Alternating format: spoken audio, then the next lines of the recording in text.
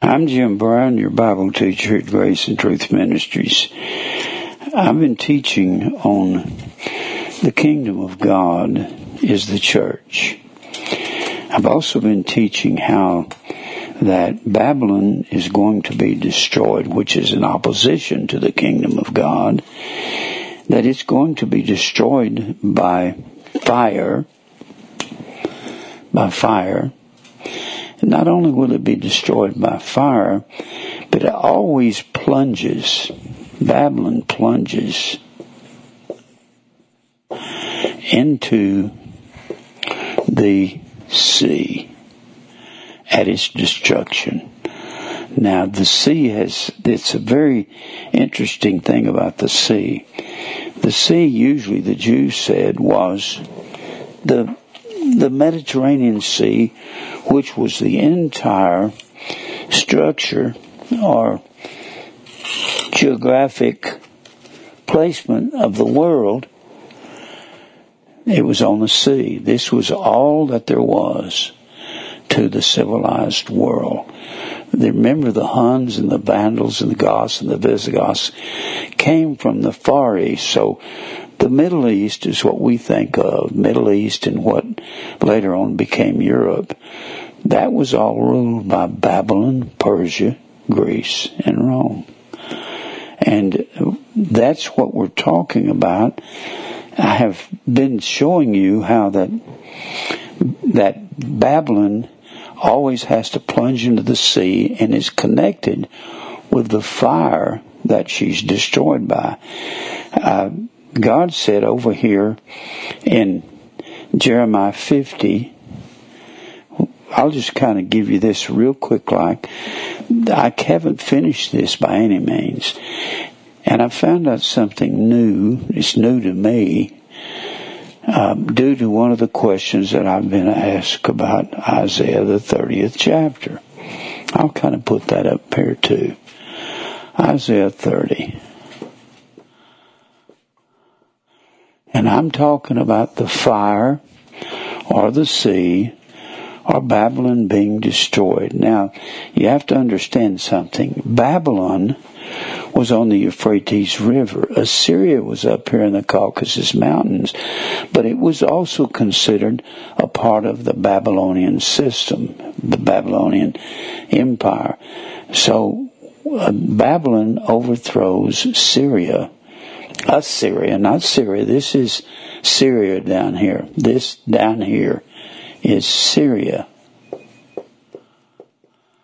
And we're talking about Assyria. That's an empire. And Assyria had a capital city that was on the Tigris River and was called Nineveh. That's exactly why Jonah was told to go to Nineveh.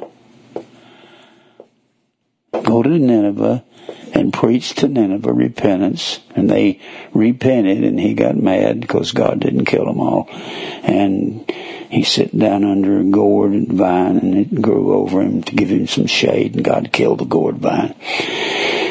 But anyway, I'm going to read something to you, because I've said this so many times. I've said the world is insane. And when I say this, I don't mean they're raving maniacs running out here in the street screaming and yelling. I believe the preachers are insane. I believe the politicians are insane. I believe the business people are insane. In fact, insanity has to do with demons. So you'd have to put demons in the middle of this. You got to put insane and demons in the middle of all this. And let me read the definition of sane and insane to you. Insane means to be deranged. Now, I pulled all of this out of Webster's. Insane means to be deranged. So it tells you deranged. It goes back to the original words. And deranged means to have a mental illness. Mental illness. Do I believe the preachers are mentally ill? Yes, I do. Mental illness.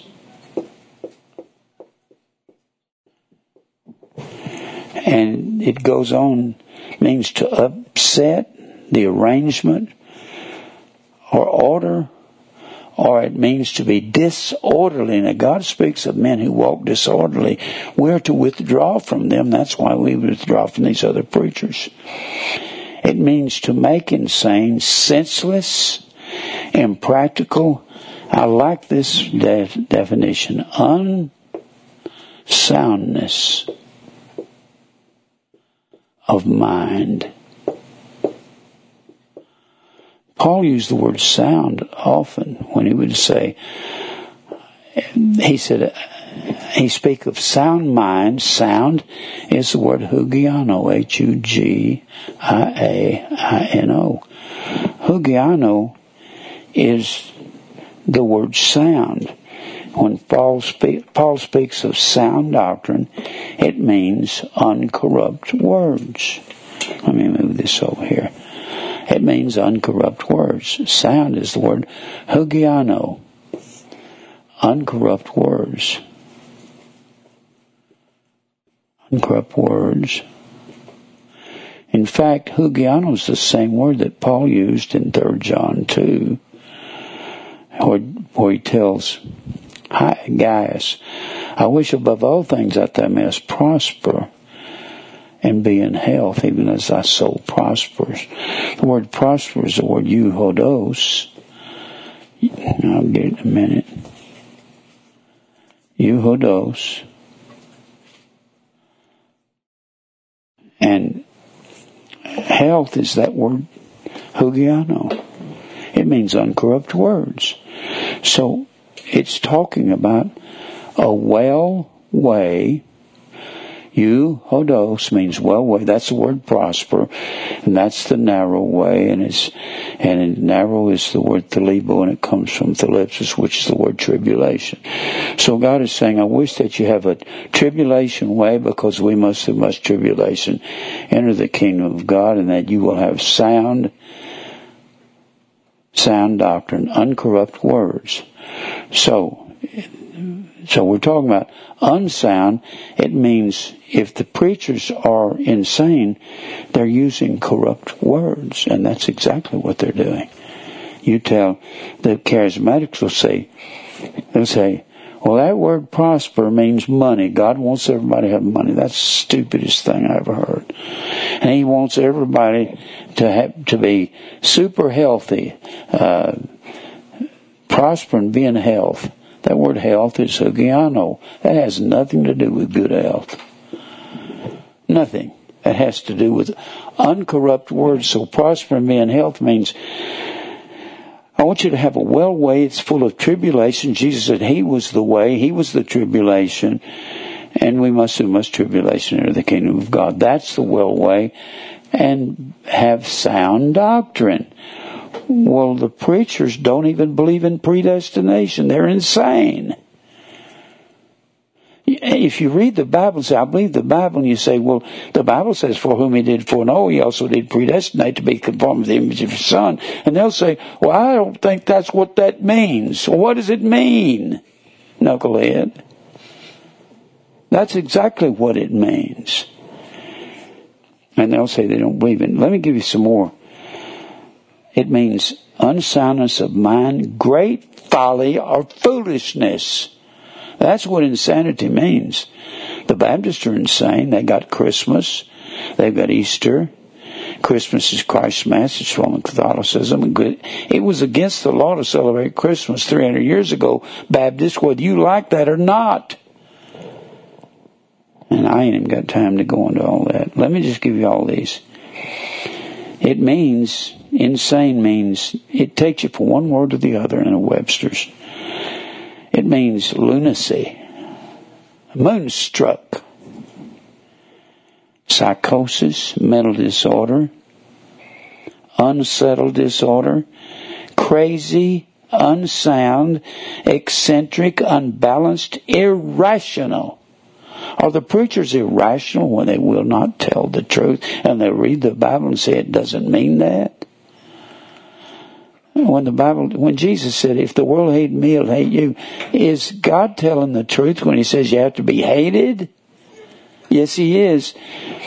I never heard a preacher even define a word reproach. Blessed are you when men shall reproach you. Oneidizo. Oneidizo. And it means you're blessed when you are infamous. See, everybody wants to be famous. You got to be famous to own a big company. Because you got to have pictures all over the town, in the newspapers and in the phone book, and saying, I'm the greatest at repairing this or that you ever heard of. Well, they have to be famous and they can't be real honest. So, preachers are crazy. My father was a preacher and he was insane. Now, that will offend my family. Daddy didn't know what he's talking about. I've got brother and sister left, Janice and Dean.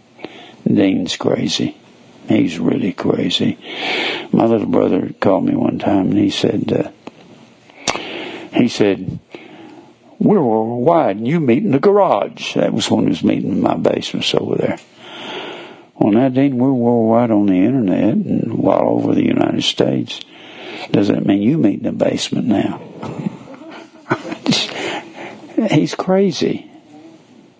He even told me one time when he called me in the hospital, he said, you know more about the Bible than any man I've ever seen. But let me tell you how you need to use it.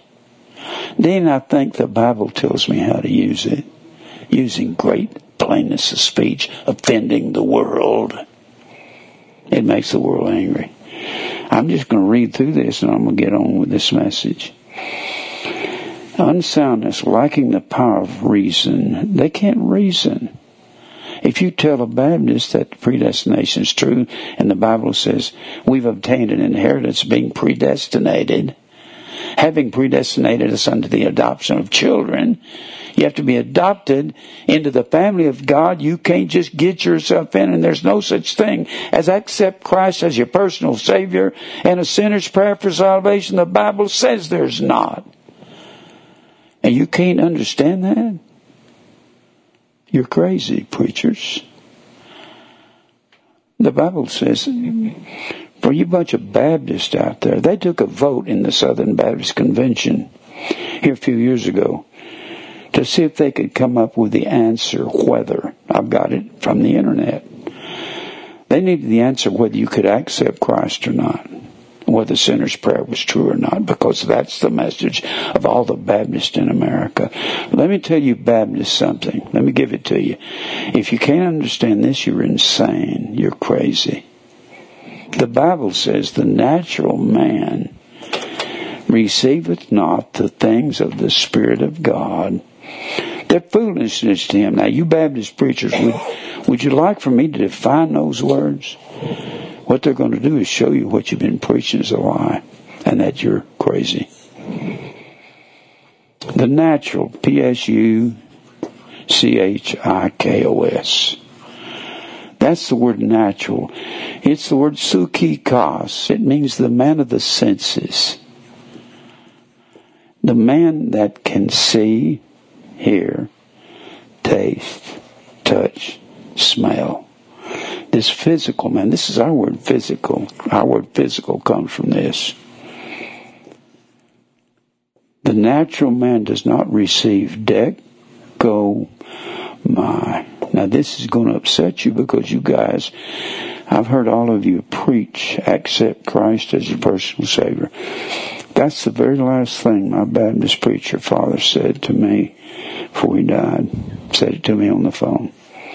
He was a little gruff. He said, Jimmy, all that matters is a man accepts Christ as his personal Savior, and that's all that matters. If that's all that matters, let's print some Bibles with the one page, with a bookmarker right in the middle of the one page, and everything before and after is white pages, and just say, accept Christ as your personal Savior.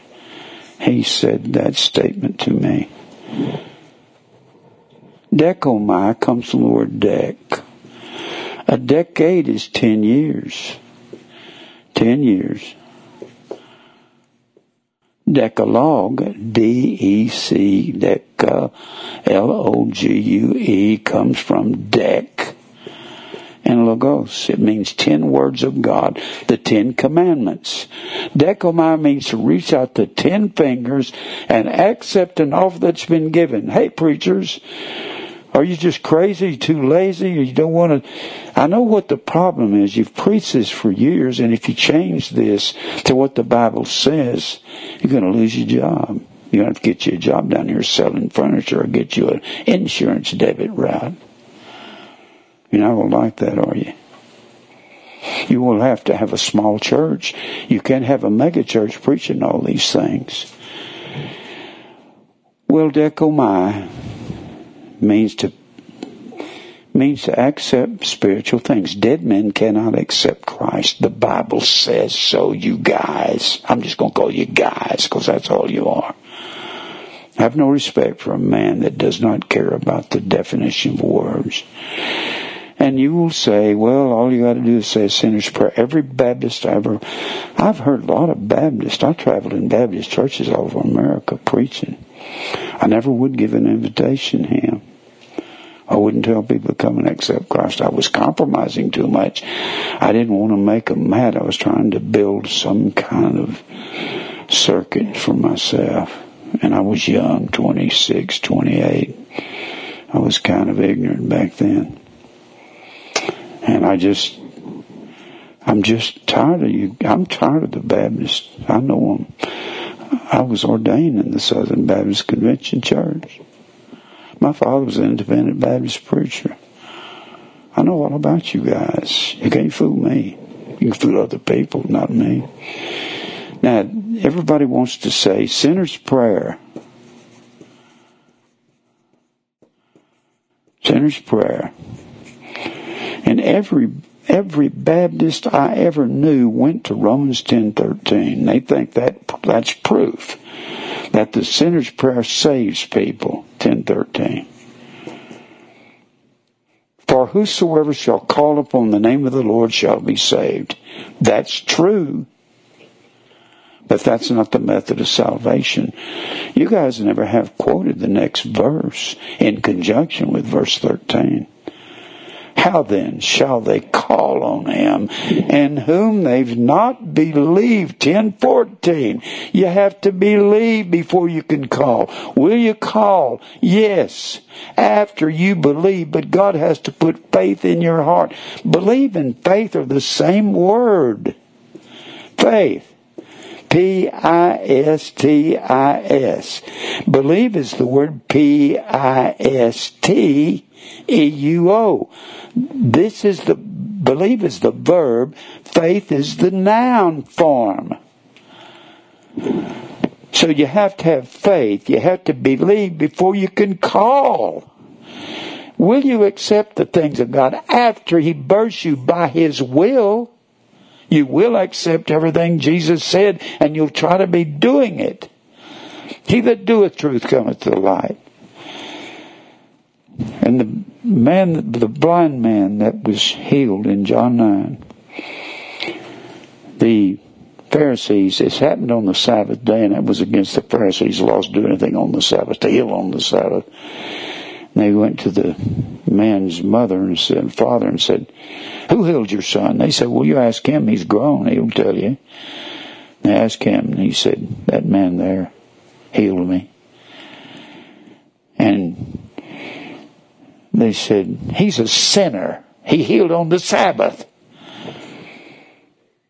And the man said, we know that God heareth not sinners.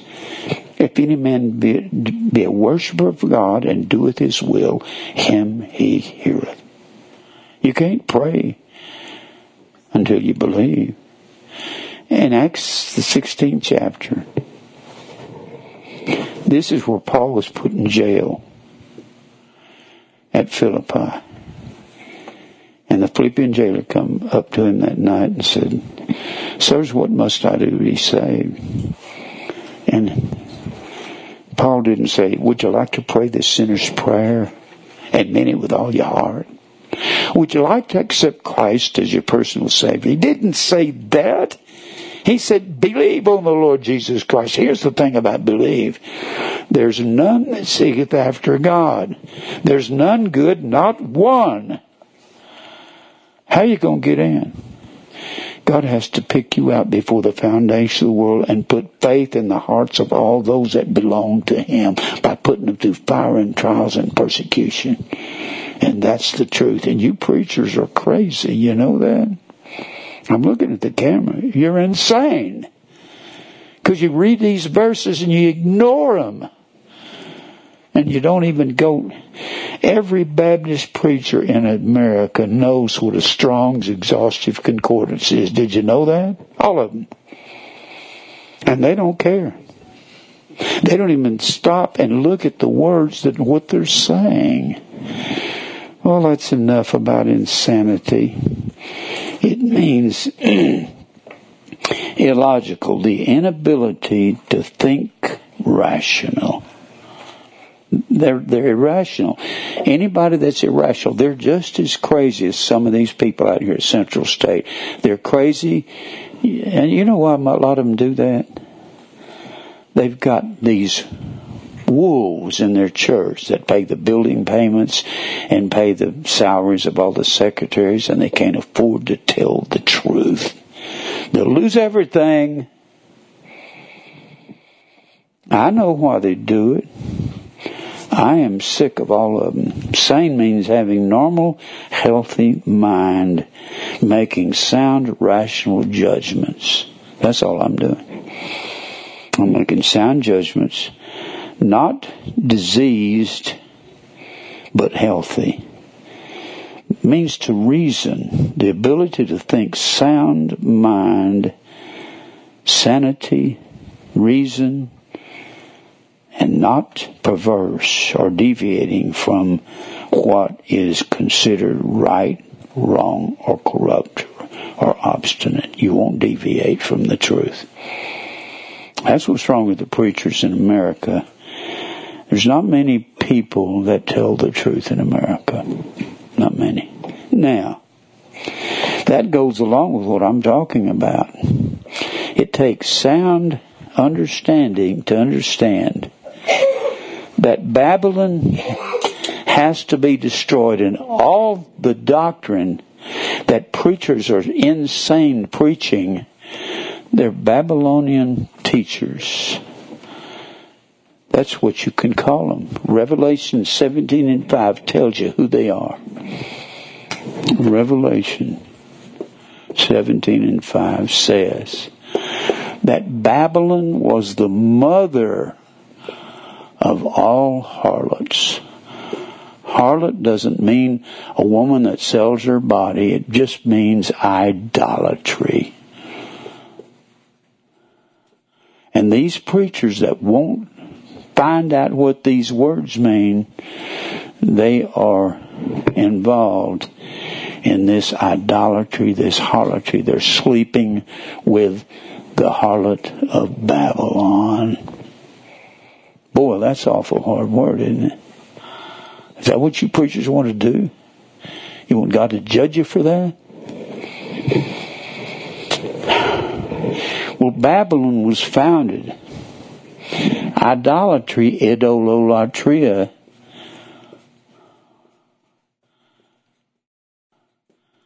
I wonder if God is going to cause one of these famous preachers to call me and say, I saw you on the internet and God's dealing with my heart. I don't have any use for any of them. I mean, just I hear the both mush coming out of their mouth.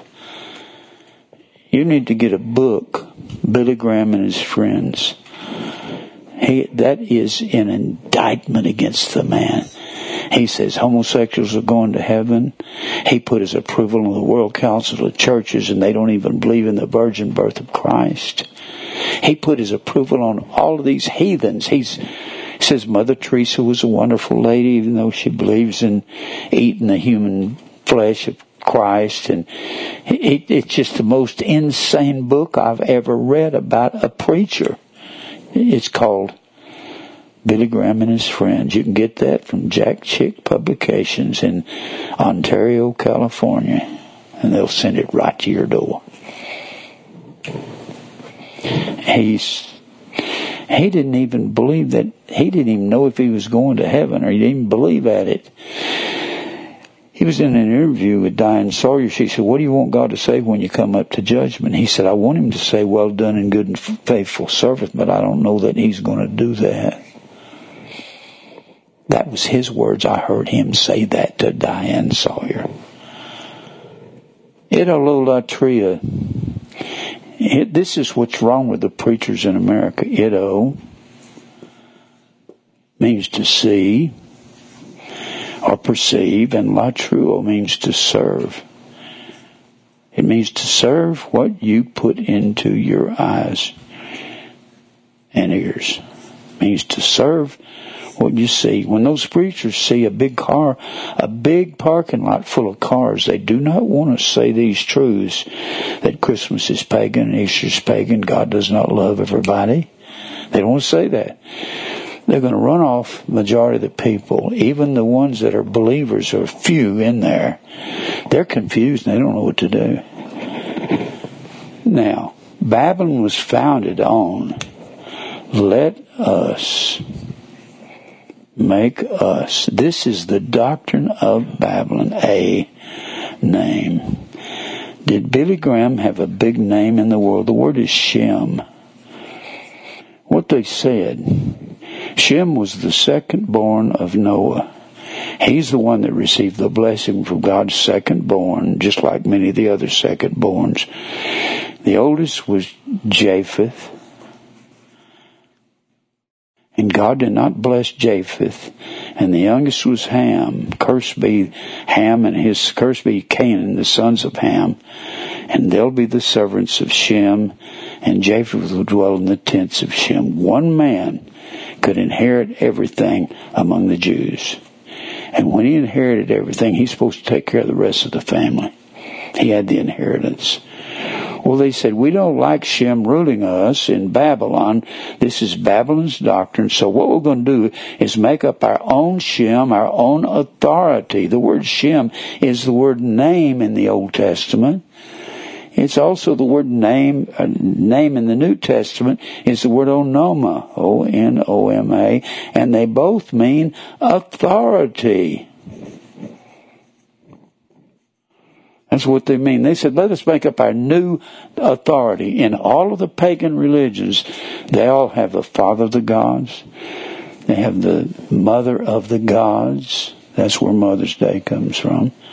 Everything we're celebrating in the form of holidays is pagan. Everything. Christmas, Easter. It's all heathenism. Jesus will not. I've got a t-shirt that says, Jesus will destroy Christmas when he comes back.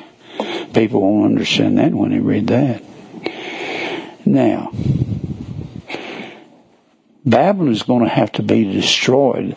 These preachers have made themselves up a new doctrine that is in opposition to the very book they hold and called precious. But it's not precious to them. It's so precious to me, I'm willing to define the words and tell you what they mean. And you can get mad if you want to. Now, I've said up here,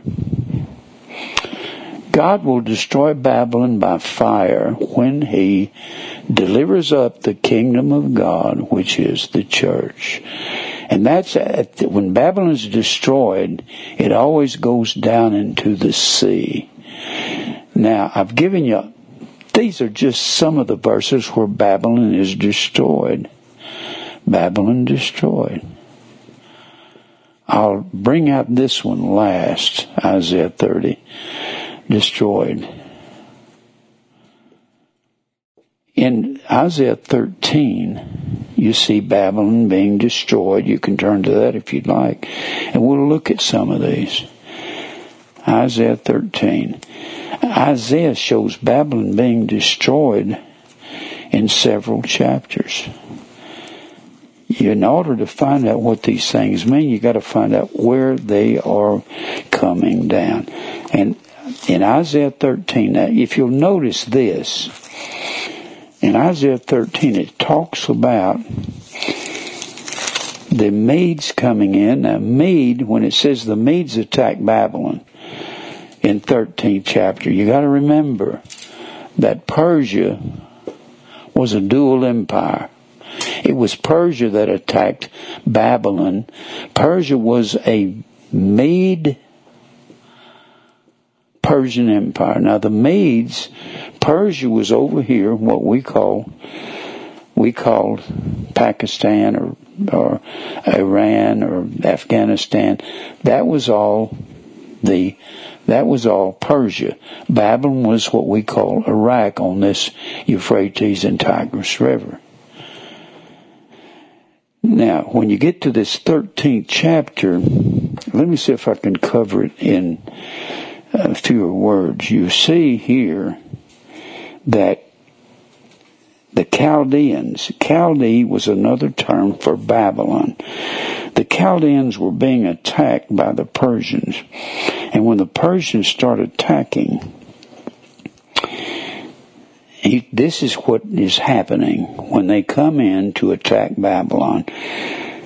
When the Persians attack Babylon, let me remind you, let me erase this title up here. I'm going to leave these other. I got to keep reminding you. When Persia, when what we would call Iran or Pakistan, Persia was a large area. And they kind of ruled all the civilized world when they took over. And they overthrew Babylon, which was ruling the civilized world at that time. But you have to remember that Persia was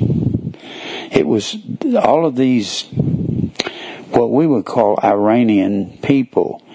And they were called Medes. And it was Cyrus. When Cyrus wanted to attack Babylon, if this is the Mediterranean Sea, and this is Israel, and this is Lebanon, or Tyre and Sidon, or an ancient word was Phoenicia, and over here is Syria, and here's Babylon over here. You got the two rivers coming down, and that's the Euphrates, the Tigris and the Euphrates. On the Tigris River was Nineveh. On the Euphrates was that huge city Babylon straddling the river, and Nineveh was the capital of the Assyrians, which was more or less northern Babylon, and Babylon was the capital city of the Babylonian Empire. Babylonia, Bylonia. The whole empire was called Babylonia. And Babylon had these huge walls. They straddled the Euphrates River. And the walls were about 375 to 80 feet high. Where do you get that? You can look up Babylon in your McClintock and Strong, and it'll tell you the dimensions of Babylon. It was a city that was 14 miles on every side, but it had the river running through it, and the Euphrates River at times was a mile, 2 miles wide. I don't know if it was that wide. I'd like to know how wide it was during that time period, because they had a 7-tier bridge that went from one side to the other so you could communicate from one side to the other. They said, we're not conquerable. We cannot be conquered.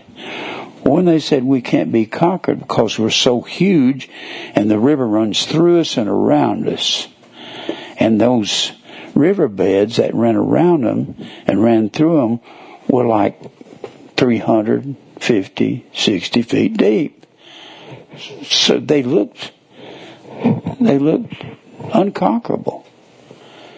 And Cyrus knew that, and so what he did, you'll get this out of Herodotus.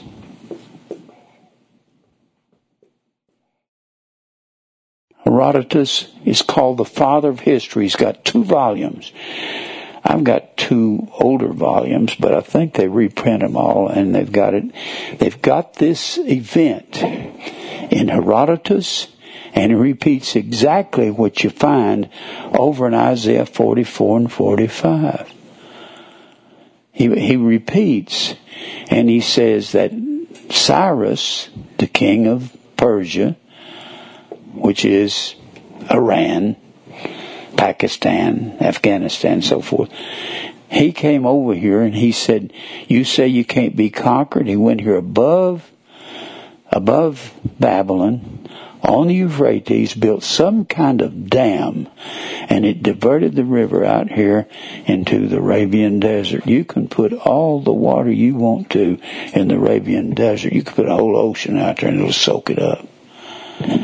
And so they just diverted out there. The riverbed dried up. You're going to find that in Isaiah 44:45, and you're going to find it in the book of Herodotus exactly the way Isaiah says it. It's amazing. I need to bring some copies of that, or maybe just print that page that shows that and give it out to everybody. And he come up here and dried it up. And when he dried it up, I didn't put Daniel 5.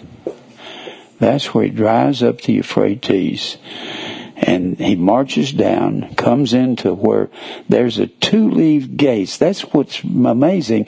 Mr. Herodotus tells us there's 2-leaf gates, big leaves like this, that go down to the river so women can go down there and wash their clothes or whatever they want to do. And those gates were left open in Daniel the 5th chapter. And when Cyrus and his armies go marching down that riverbed, they come up there and they say, Belshazzar, your days are numbered. They're over with. And he was killed that night. And he was one of the most sleazy kings that was ever on the face of the earth. Just an evil, wicked man. So he came down and conquered them, and Herodotus will tell you all about that. Now, I don't know why preachers don't want to study the origins of things, study the history of things. There are several books on Persian history. I've got them in my library at home.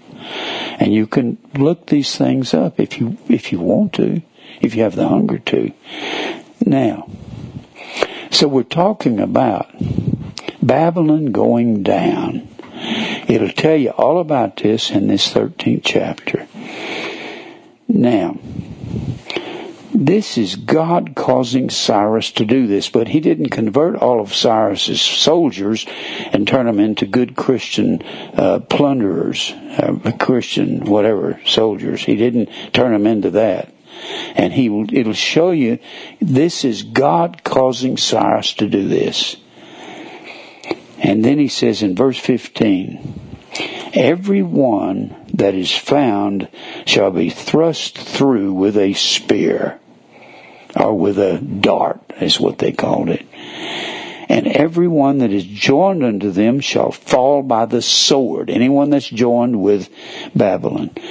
Their children shall be dashed to pieces before their eyes, and God says, I'm doing this.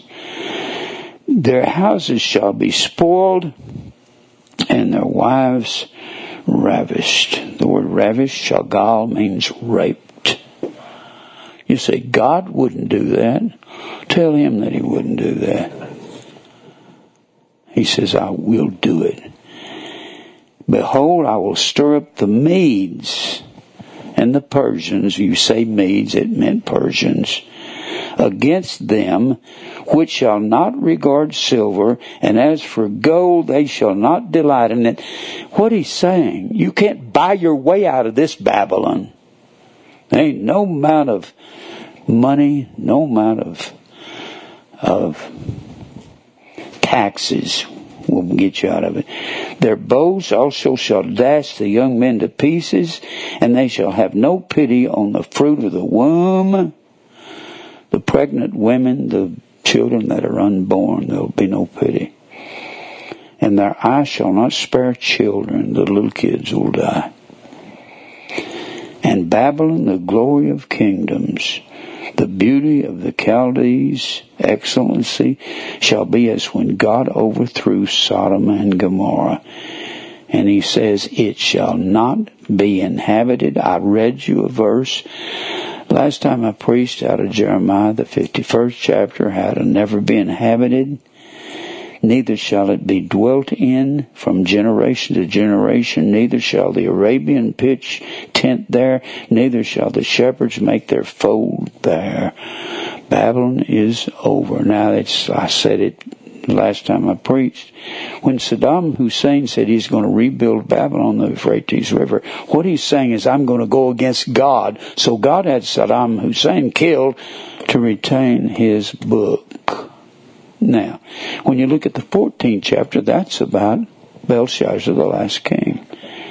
And it's talking about, in verse 4 of chapter 14, thou shalt take up this proverb against the king of Babylon. It's against the Babylonian system, which was the mother of harlots, which started the Babylonian sun and tree worship, which was a repetition of the tree of the knowledge of good and evil in the garden.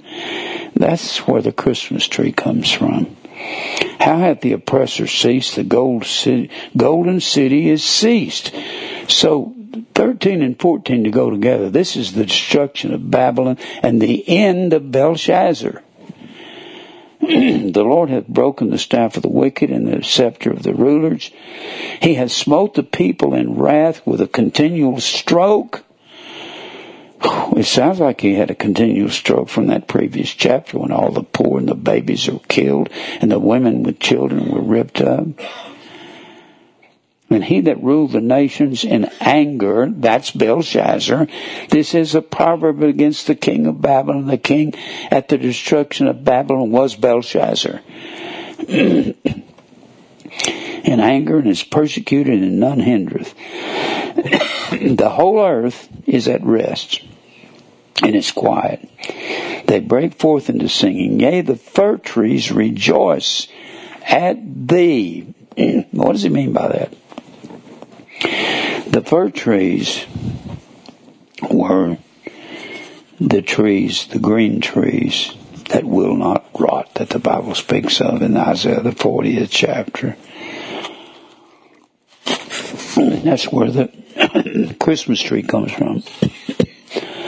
And they worship these trees in the Scandinavian countries as gods because they could survive through that super cold weather there.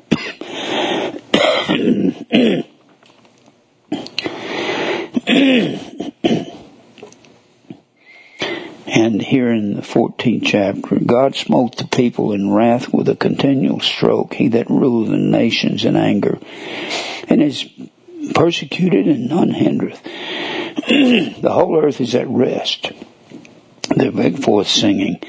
And the fir trees that they worshipped among Tyre and Sidon and in Babylon rejoice at thee, because they're not going to be cut down and worshipped anymore.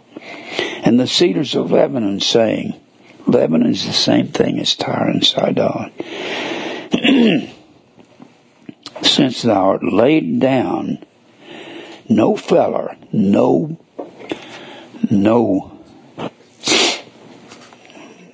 wood, no man that goes out in the forest and cuts down trees, no lumberjack is come up against us. This is like the trees are speaking. It's very figurative language. Hell from beneath is moved for thee to meet thee at thy coming. Excuse me. It stirreth up the dead for thee, even all the chief ones of the earth. It hath raised up from their thrones all the kings of the nations. All they shall speak and say unto thee, art thou also become weak, Belshazzar, king of Babylon? This is a proverb against the king, isn't it? That's what that 4th verse says. Thy pomp is brought down to the grave, the noise of thy vowels. The worm is spread under thee, and the worms covered thee. You are dead, Belshazzar. How art thou fallen from heaven, O Lucifer? That's the only time Lucifer is in the Bible. It's nowhere else. They want to identify this with Satan. It is, in a sense, only that Belshazzar was the king of Babylon. He was propagating this sun and tree worship, which is satanic from the beginning. It's the tree of the knowledge of good and evil in the garden. How thou fallen from heaven, O Lucifer, H-E-Y-L-E-L. I said it earlier, H-E-Y-L-E-L. It means to boast or shining.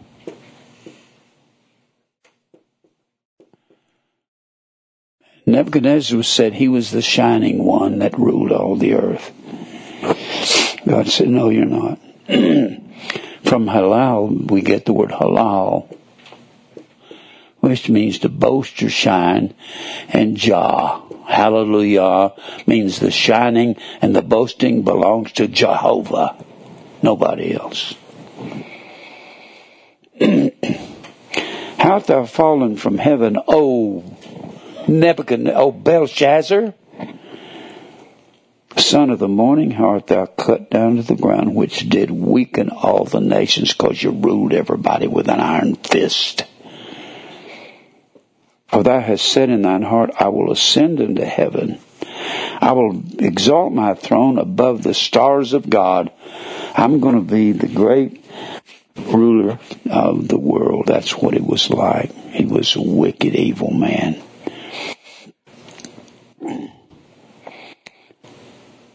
For thou hast said in thine heart, I will ascend into heaven. I will exalt my throne above the stars of God. Every one of those rulers in that day and time called themselves gods. I will sit also upon the mount of the congregation and the sides of the north. I will ascend above the heights of the clouds. These are the words of Nebuchadnezzar. I'm getting the wrong man mixed up. Nebuchadnezzar was a good man. These are the words of Belshazzar. I will be like the Most High, yet thou shalt be brought down to hell, Belshazzar, to the sides of the pit. They that see thee shall narrowly look upon thee and consider thee, saying, is this the man? Notice they call him the man, not the God. He called himself the God. Is this the man that made the earth to tremble, that did shake kingdoms, that made the world as a wilderness and destroyed the cities thereof, and that opened not the house of his prisoners, that's the Gentiles, and sent them home? It is his conqueror, Cyrus, that's going to open up the prison house. Cyrus is the one that we say, what do you mean prisoners? Well, you look at the 45th chapter.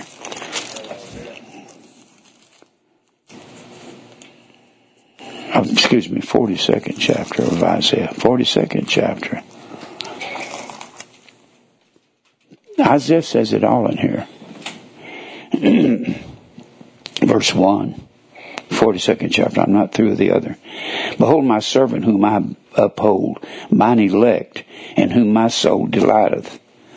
I have put my spirit upon him. Is that a different spirit than the Holy Spirit in the New Testament? No. I put my spirit upon him. He shall bring forth judgment to the Gentiles. That's Christ. It's speaking of Christ that is to come. Then he says down here in verse 6, I, the Lord, have called thee in righteousness, who will hold thine hand, and will keep thee and give thee for a covenant of the people, for a light of the Gentiles. He's saying the man that is going to release the Gentiles will be Cyrus. He'll be a picture of Christ. To open the blind eyes, to bring out the prisoners from the prison, to them that sit in darkness out of the prison house. I could just stop here and take off on the spirits in prison, but I'm not. Now, I'm trying to show you these are the destruction chapters. These are the destruction chapters. Isaiah 44 and 45. This is where the Bible tells us the same thing that Herodotus says. He says that, and what goes along with this is blocking up the Euphrates River. Cyrus is told, everybody in the world is told, you can't conquer Babylon. And he takes his armies, comes up here north of Babylon on the Euphrates River and diverts the river out into the desert. Herodotus will tell you that's a historical fact. And let's back up to chapter 44. He says here, thus, verse 24, thus saith the Lord thy Redeemer, he that formed thee from the womb, I am the Lord that maketh all things, that stretcheth forth the heavens alone, that spreadeth abroad the earth by myself. I frustrate the tokens of the liars, and maketh diviners mad, crazy. I make them halal, where they want to lift themselves up. That turneth wise men backward, and maketh their knowledge foolishness. That confirmeth the word of his servant, and performeth the counsel of his messengers. That saith to Jerusalem, thou shalt be inhabited, and to the cities of Judah. What's amazing here is this is in approximately 712 BC. And he's saying Jerusalem will be inhabited. When this is written, it's about 712 BC. Jerusalem is not destroyed till 586 BC. 100 and something years later. That's when Jerusalem's destroyed. So he's saying Jerusalem will be inhabited. You shall be built. I will raise up the decayed places thereof. That saith to the deep, to the Euphrates, be dry. I will dry up the rivers. That saith of Cyrus, he is my shepherd. What is a pagan king doing being the shepherd of God? That's amazing. Because when he overthrows Babylon, it is Cyrus that gives the first decree. It was this was about 539 BC. This is when Babylon fell. This is when Belshazzar died. And it was in 538 BC, that's when the first decree was given by Cyrus for the Jews to go back home and rebuild the temple or the house of God that had been destroyed by Nebuchadnezzar well over 100 years before. That's why he's called God's shepherd. He even calls him in this context God's anointed. When we get over to Revelation, you're going to see Babylon being destroyed in Revelation 18. And then that first and second verses, it says, Babylon is fallen, is fallen. That's because it fell once in the Old Testament when Cyrus came in 539 and slaughtered Babylon and killed Belshazzar that night. And over here, Revelation 18, Babylon will fall as a spiritual system, as a evil spiritual city. And you're going to see over here, Babylon will sink. Babylon will sink into the sea. Sinking into the sea is something Babylon does when it's destroyed. Over here, you got the Euphrates dammed up over here. Euphrates is dammed up. And you got the spiritual Euphrates being dammed up over here. Dammed up. You're going to have everything you got over here, you're going to have over here. And you're going to see the mountain. God says He's going to cause this mountain to burn. Well, let's read the rest of this. This is all one big, huge picture. It goes just like that. If you don't understand that the Old Testament is a shadow and the New Testament is the very image, the Bible is hard to understand.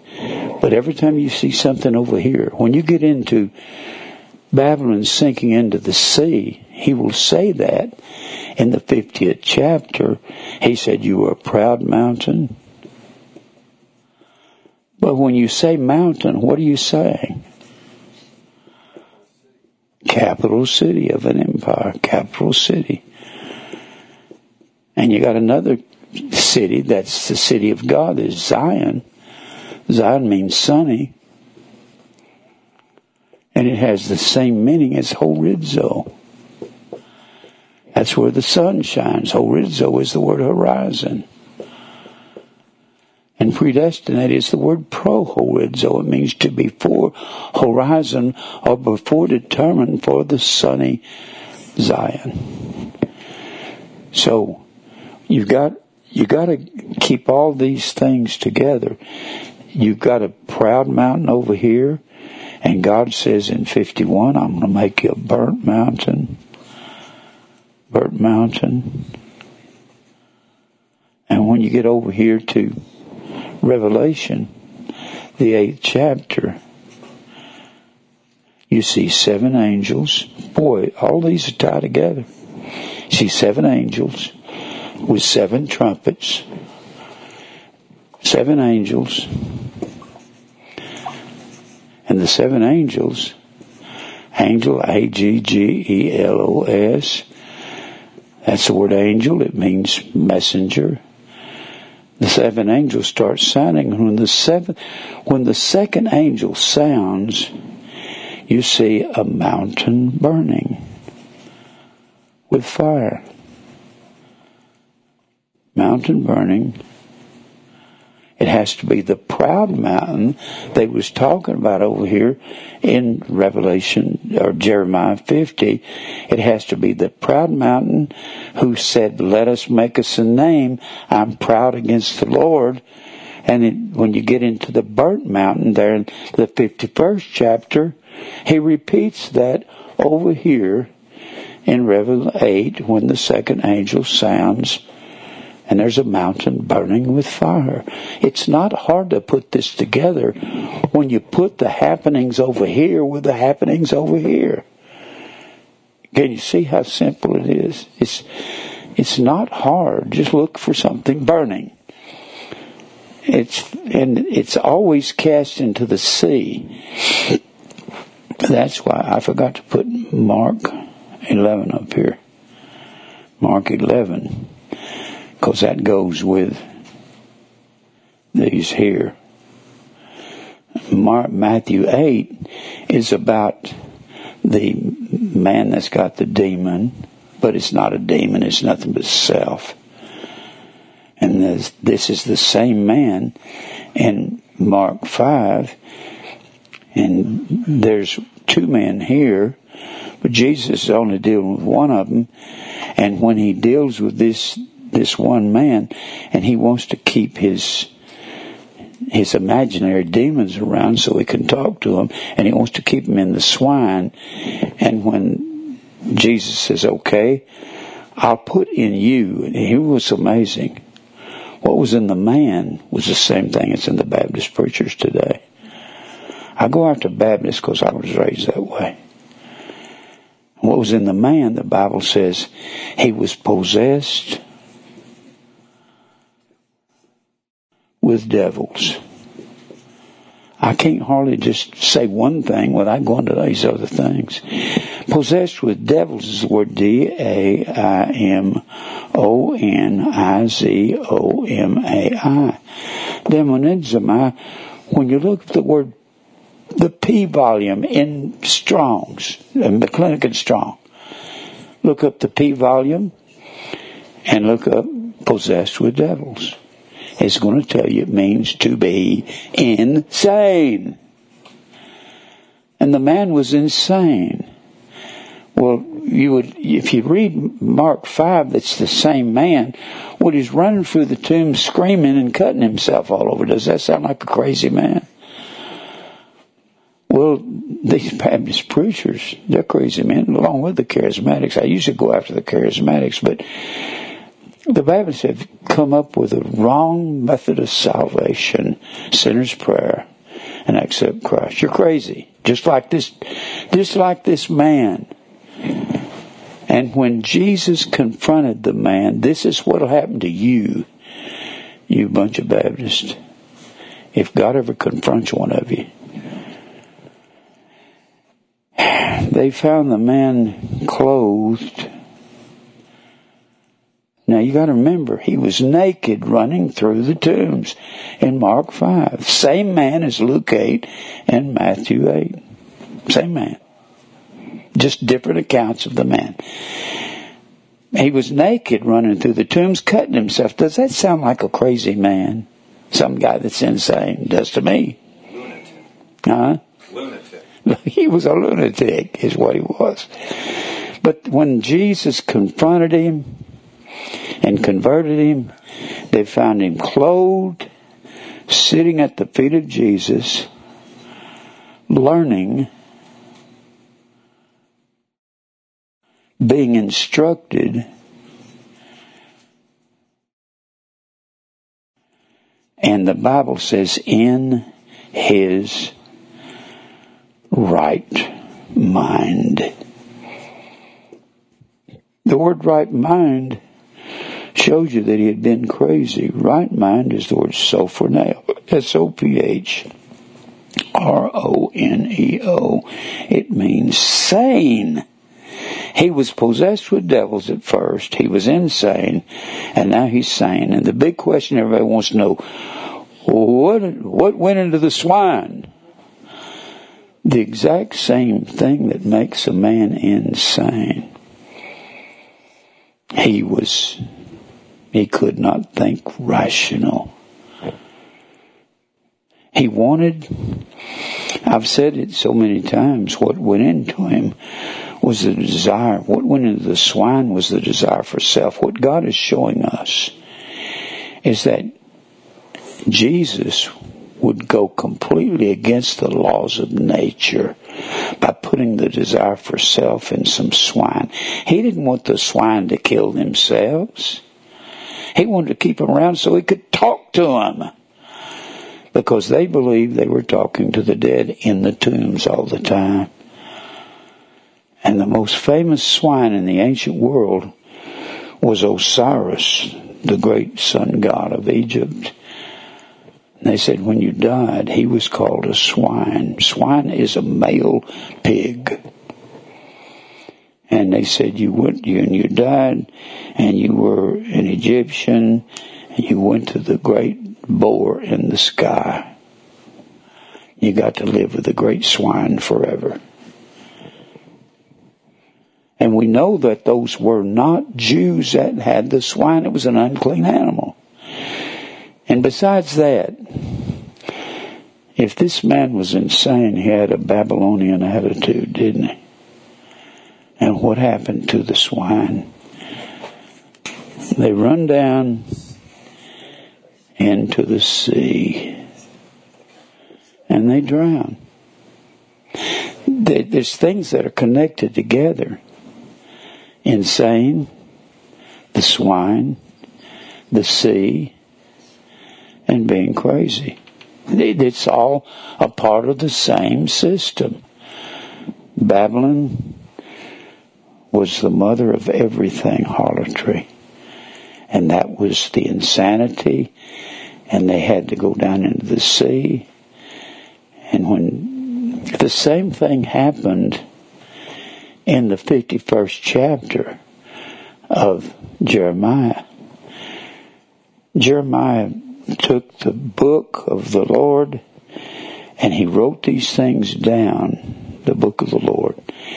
And he gave it to a young prophet and said, go to Babylon. When you get to Babylon, take the book, take a rope or a cord tied around the book of the law, and tie a stone on the end of it, and cast it into the Euphrates, and say, so shall Babylon sink. It'll be a burning. There's two things I really want you to remember. It's burning. It's a burning mountain, and it is cast into the sea. That's why, if you see these things, I left out Mark 11, verse 22. He says, if you'll say to this mountain, a mountain being a capital city of an empire. You can get that out of McClintock and Strong. Just look up Mount, M-O-U-N-T. That's all you look up. And they'll tell you a mountain was a capital city, and a mountain was the same thing as horns, or the same thing as heavens. The heavens ruled. If you look up heavens in the McClintock and Strong, the first thing it will tell you is governing powers. So that made Israel the heavens when they were obedient to God. They governed everybody. So when you get to Mark 11:22, if you'll say to this capital city,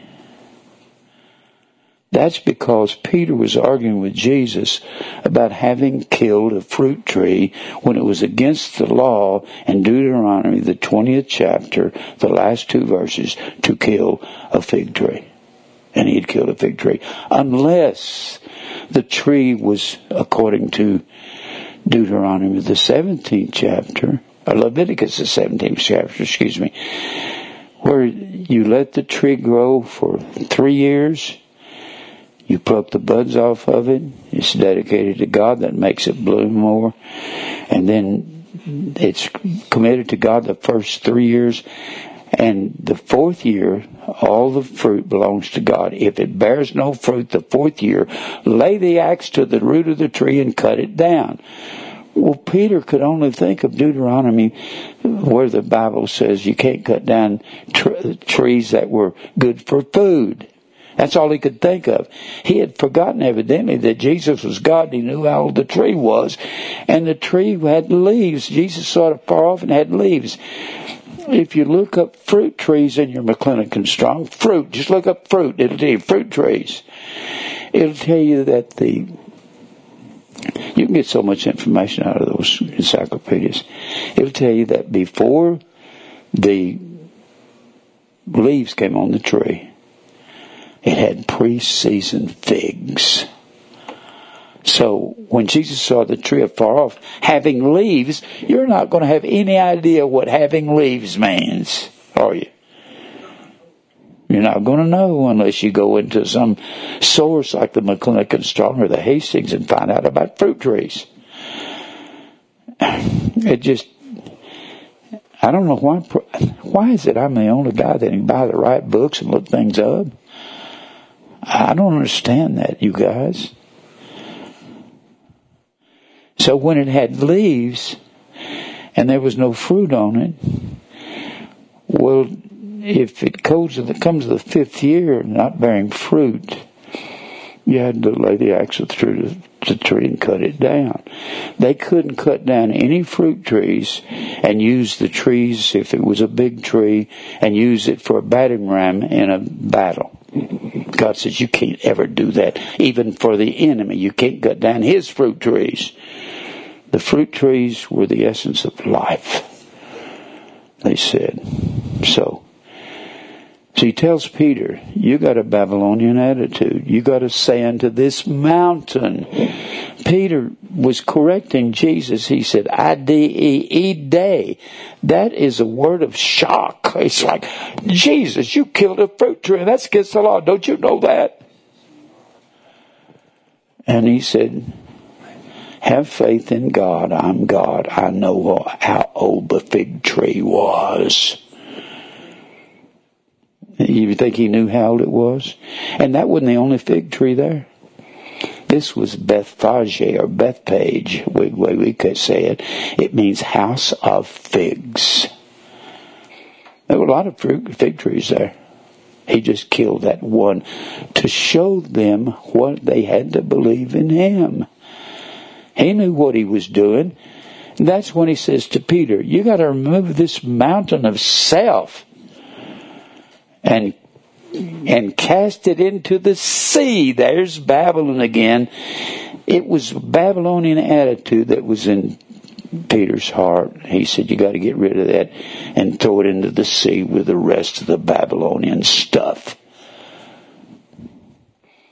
And every one of these are telling you something about these same things.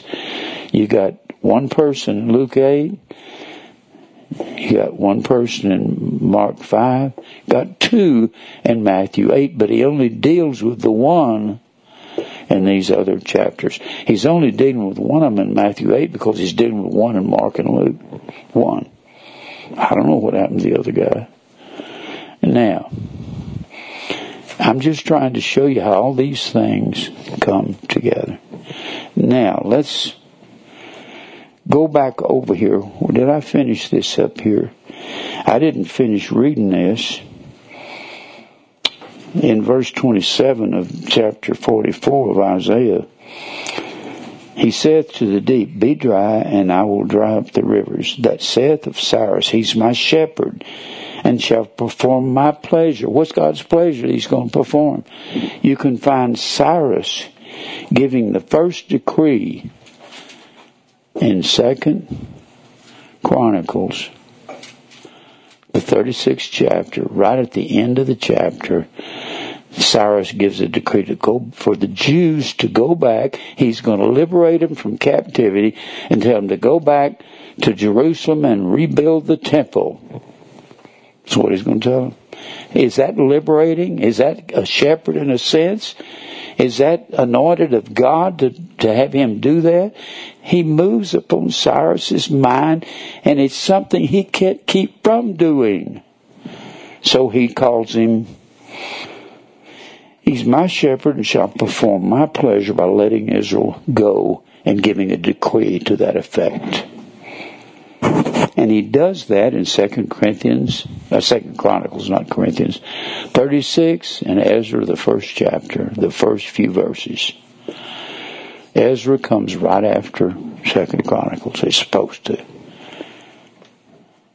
Then, let's read the rest of this. Thou shalt be built to the temple. Thy foundation shall be laid. He's talking about rebuilding the temple that Nebuchadnezzar destroyed. And then he says in verse 45, thus saith the Lord to his anointed, to Cyrus. Cyrus was anointed because he's the one that gives the first decree for Israel to go back and rebuild their temple. And whose right hand I have holden to subdue nations before him. He's going to be the emperor of the world system in Persia, what we call Iran, Pakistan, and all the stands. And I will loose the loins of kings to open before him the two-leaved gates, and the gates shall not be shut. That was because when Cyrus came over, blocked the river up, marched into Babylon, those two-leaved gates. And Herodotus will tell you the same thing. The two-leaved gates were open. He comes in and says, Mr. Belshazzar, you're under arrest. Now, you men fall upon him and kill him. You get that in the 5th chapter of Daniel. Whose right hand I have holden to subdue nation. Where does that go? I will, the two-leaved gates, and the gates shall not be shut. I will go before thee. This is 45:2.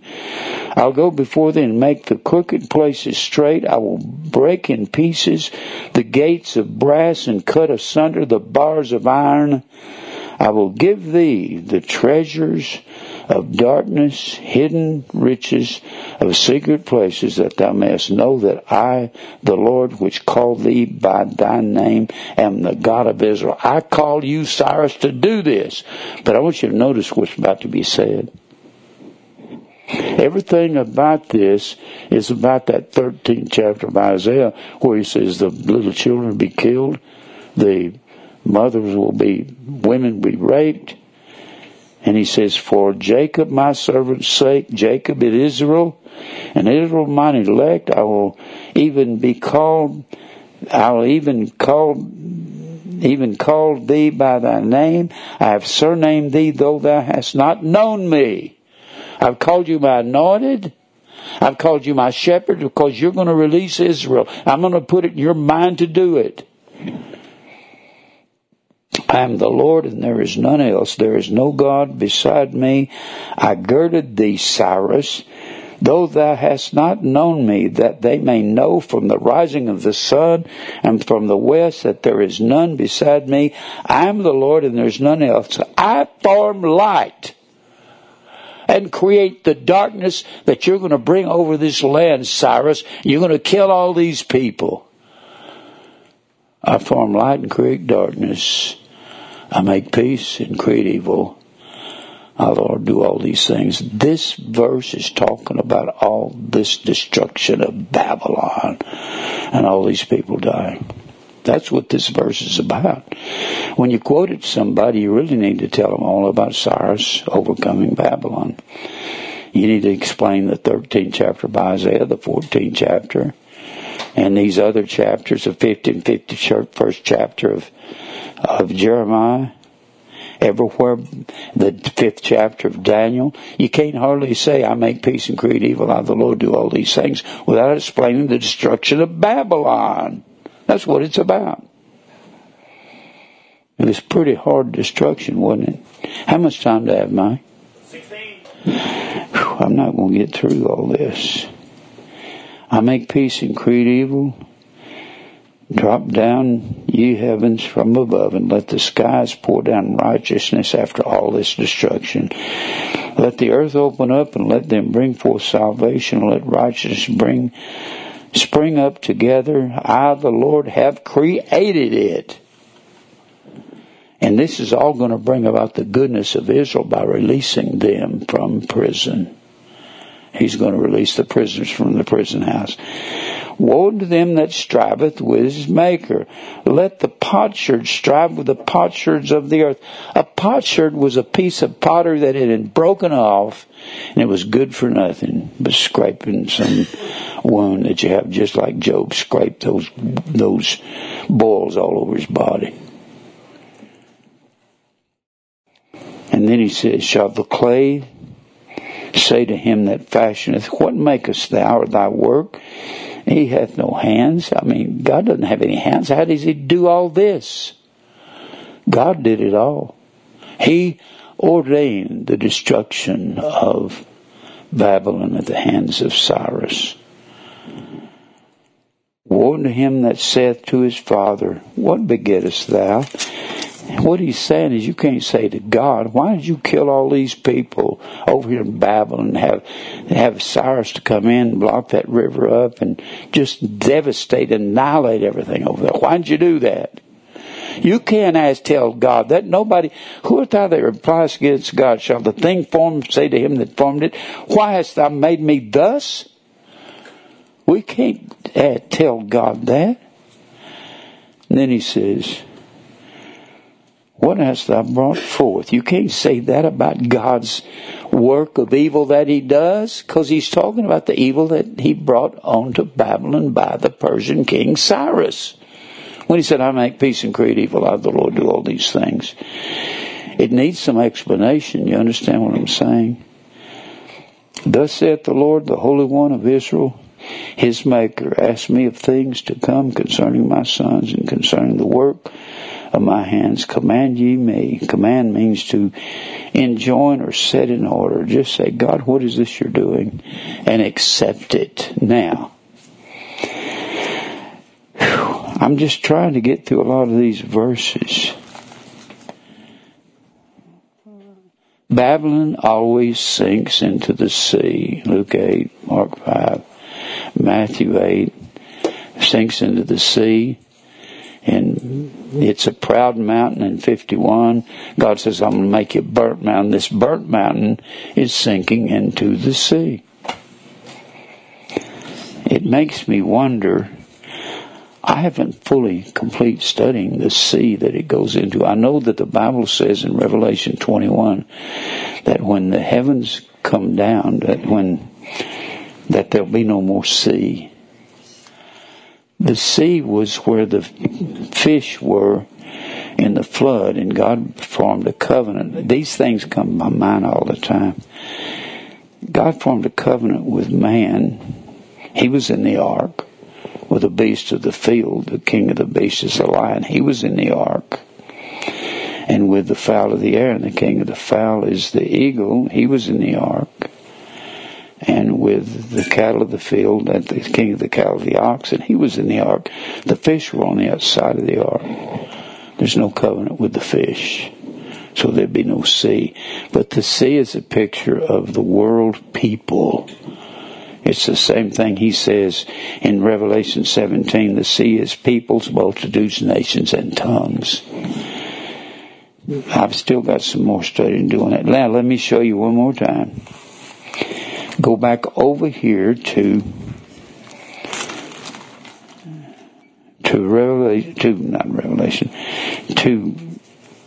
Jeremiah.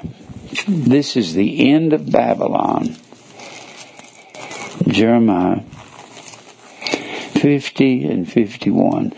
This is the Jeremiah. Remember, he preached in Israel for 40 years from 526 or 626 BC to 586 BC.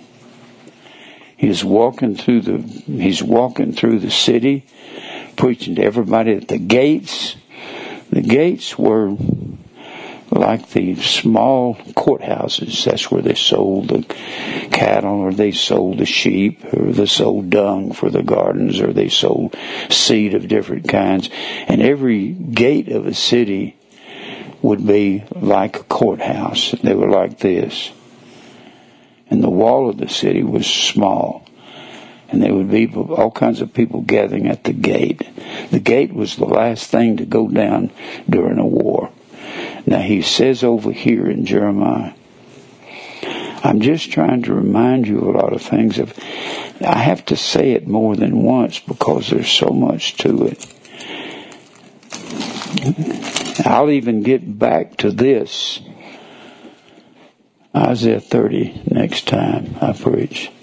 It's very interesting because fire destroys the Assyrians in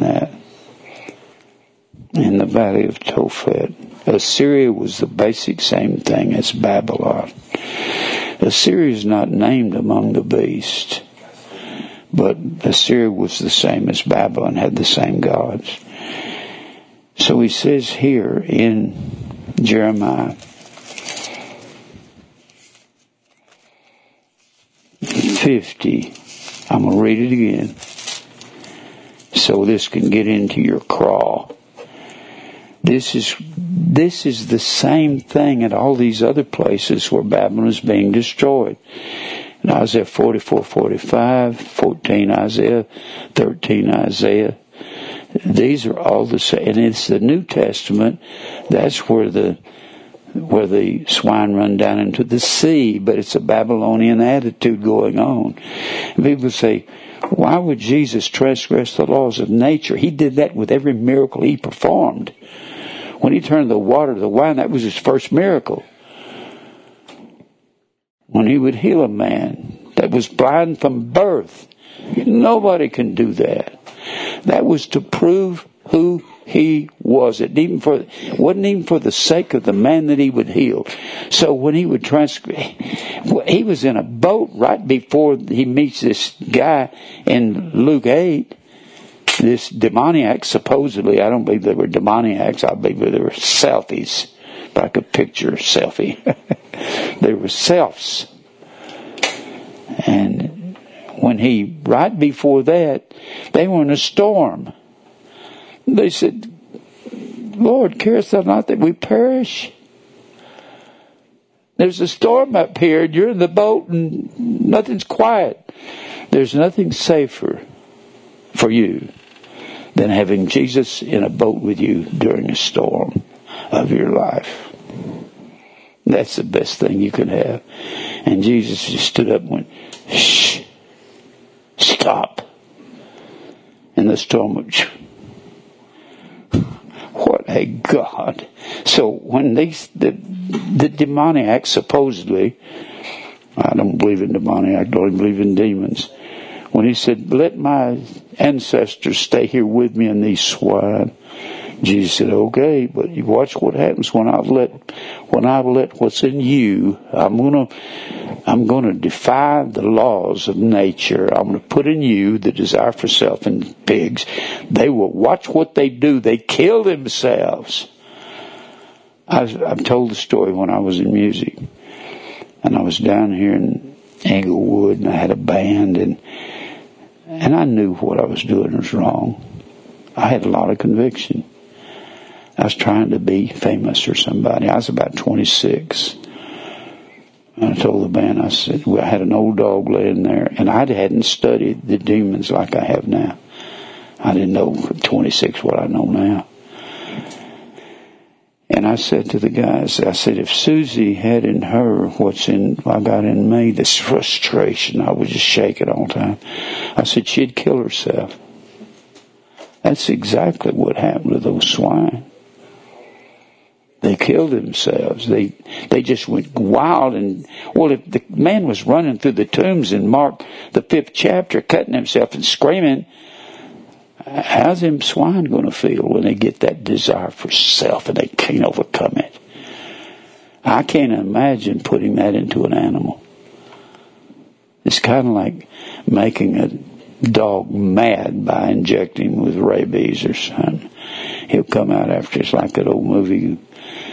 What was it? Mojo? Yeah, Mojo. Or what? Cujo, yeah. Cujo, Mojo. Like that old movie Cujo that would kill you if he saw you. And he was mad. That's similar to being crazy and insane. Now, he says, "O destroying mountain," in chapter 50. Now, in chapter 50, he says, "Call together the archers against Babylon," verse 29. "For she hath been proud against the Lord." I guess she had. She said, "Let me make me a name. Behold, I'm against thee, thou most proud," in verse 31. And he says in verse 39 of chapter 50, "Therefore the wild beast of the desert with the wild beast of the..."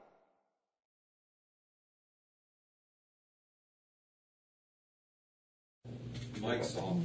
Huh? Your mic's off. What caused it to go off? You can have that. Batteries down? Yeah. Huh? Batteries are out. It's crazy. My batteries. Yeah, I know. Yeah. Well, I guess I'm through then. We can hear you now. It's maybe. We can hear you now. Try talking. Pataré. 1, 2, 1, 2, 1, 2. Somebody changed my batteries. You're getting a little batteries. Well, that's all right. Well, I'll just pray and we'll end it here. Okay, let's pray. Lord, thank you for this message. I love this truth. I hope that people learn to love it. Strengthen the flock. Fight our battles. We thank you for everything in Christ's name. Amen. This is brand new batteries.